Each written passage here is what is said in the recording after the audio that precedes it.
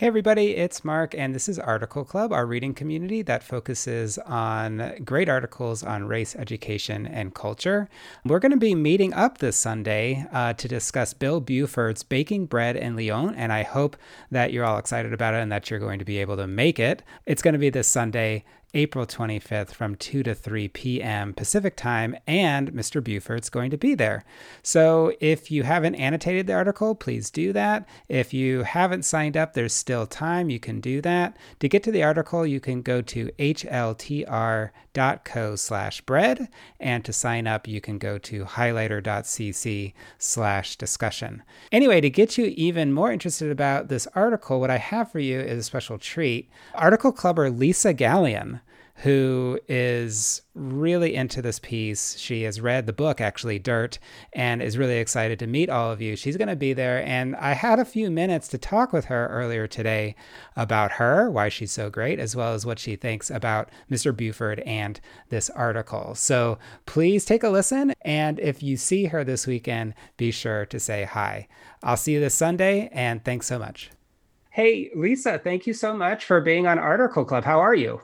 I'm doing great. Thanks for having me. I'm really excited to talk to you because you're into this article. But before then, just for the people who may not know you, you're like a lot of things that are great, like a teacher and a singer and like an actor, and you bake bread and you're a mom and all this stuff. So, like, can you just share a little bit about yourself and what you're up to?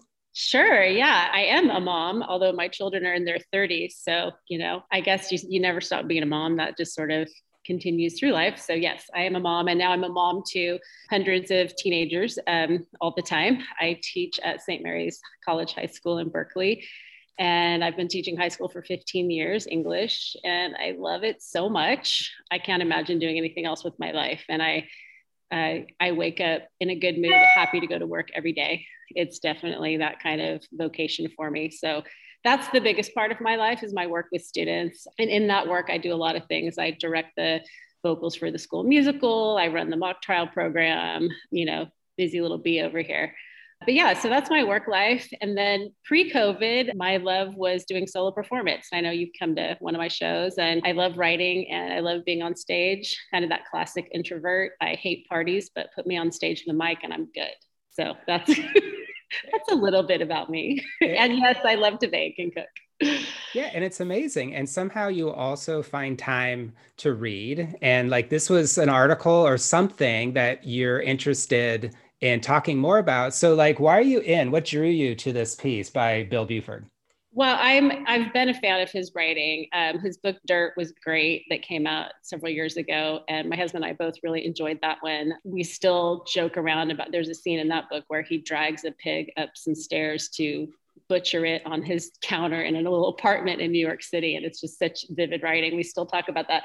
But I read Dirt over the summer, and I loved it. It was just the way that he writes, it's sort of his experience of doing this really adventurous thing. I think we can all vicariously have that experience of leaving our lives behind and going and doing something crazy, but he actually did it. So there's that piece of it, just sort of the adventure piece. But I'm so drawn to descriptions of food because I love to eat and I love to make good food. And so I feel like I sort of devoured the book the way you would devour a really good meal. And I am very drawn to the topic, and he's a funny writer. Yeah, like how does he do it as far like what do you pick up on his writing that is just like so, I guess, delicious to you? Yes, it is absolutely delicious. His comparisons, I was just sort of reviewing the article that we're going to talk about, and which is kind of a beautiful excerpt from the book. It kind of brings together lots of different pieces from it. But even that, I cracked up being reminded of that phrase. He compares Bob's face to an old mattress at one point in the book, and it's such a random simile, but it's so funny, and you know exactly what he means because, of course, we've all felt like old mattresses sometimes. So I think it's his way with it's that subtle kind of humor that he has where he can word something. I mean, even his description of what putain means, that all the different versions of whore, but this is how you use it is when you burn bread. And it's just, I don't know, it's just delightful. Like, do you look forward to like seeing him on the Zoom? Do you have any questions? Are you going to be starstruck? What do you think? I'm definitely not going to be starstruck just because I'm not by nature a starstruck type of person. But yeah, I annotated some things on the article this morning before we met. And one of the things I do want to ask him that I'm very curious about is if he thinks that in this COVID slash post COVID world that we're in, if there's still that possibility to cut ties and globetrot essentially, like, is that going to change? Has it changed his desire to do that? He conquered Italy, he conquered France. What's next? Is there something next? Is that is our collective dream of that life crushed, because of COVID? I'm very curious to know what he has to say about that. Yeah, it seems like you're very pro this whole thing about going to Italy and France, especially with your family. And his partner was totally all in. And you also know about his partner who apparently is very like brilliant with wine as Yeah. well. But like some article clubbers are already telling me like, why does he get to be so famous and Yeah. so like he has a great life already in New York, and then he's like he goes over to his partner and he says, hey, let's take the whole Yeah. family over to France. But you're like totally into that. Well, I mean, no, no. I mean, I get what you're saying. I mean, I'm into it as a fantasy.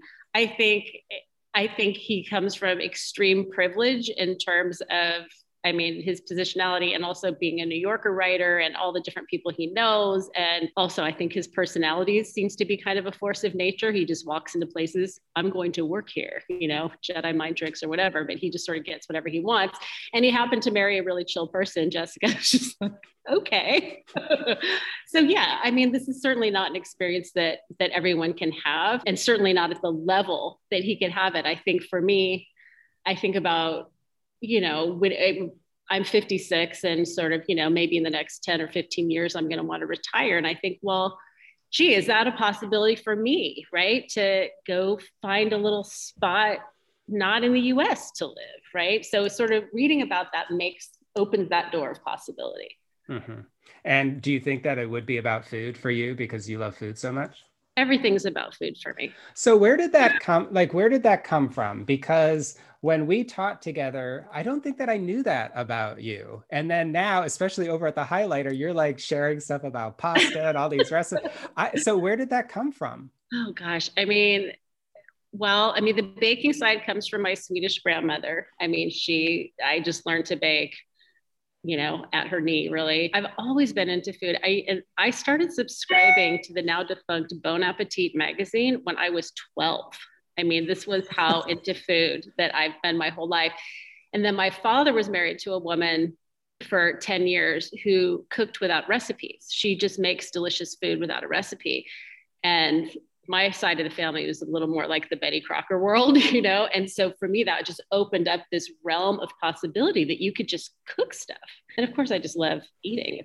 Food is delicious. So yeah. So it's just, yeah. And then my husband and I kind of came together over food. We cooked meals for each other on our first couple dates. And yeah, I don't know. It's always been a part of my life. It's amazing, especially also because, so, you're in the Bay Area, and of course, there's like this additional thing about being a foodie, possibly in the Bay Oh, Area. yeah. And so, like, how do you navigate that whole thing? Like, do you feel snooty? Do you not want to be snooty? How do you interact with the potential stereotype of Bay Area Oh my snootiness God. culture? I love that you asked me that because it's such a thing, and I guess I feel like I've got some, OG cred with when it comes to that, I mean, I've been making my own pasta long before it was cool to be artisanal, I don't know.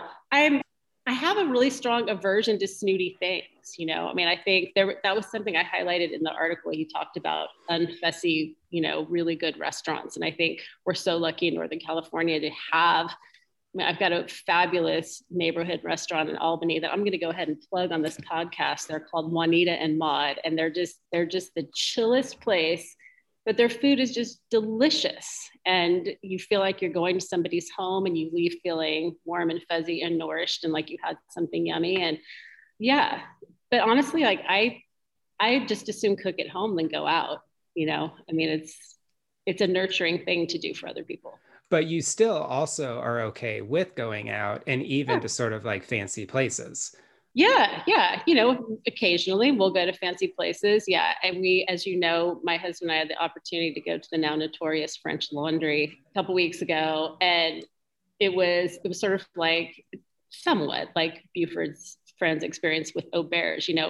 It was so about the French laundriness of it. The food was actually kind of boring. I mean, it tasted good, but salt and fat always tastes good, but that's not really creative and interesting to me. So yeah, it was kind of a disappointment. And my husband and I had a long conversation on the way home about it. We really processed it for a few days. Just what does a restaurant at that level even mean? What does it mean to spend that kind of money? And is there even really a point to it? And do we even ever want to do something like that again? It just seemed, no, I don't want to say it seemed wrong, but it just seemed stupid. Yeah. I love that. Well, Lisa, thank you so much. I hope that you enjoyed being on. Maybe you're on podcasts all the time. Is that true? No, this is my first podcast. So amazing. I hope you're looking forward to this weekend. Everybody's looking forward to meeting you. Oh, I am. This is going to be fun. Thanks, Mark.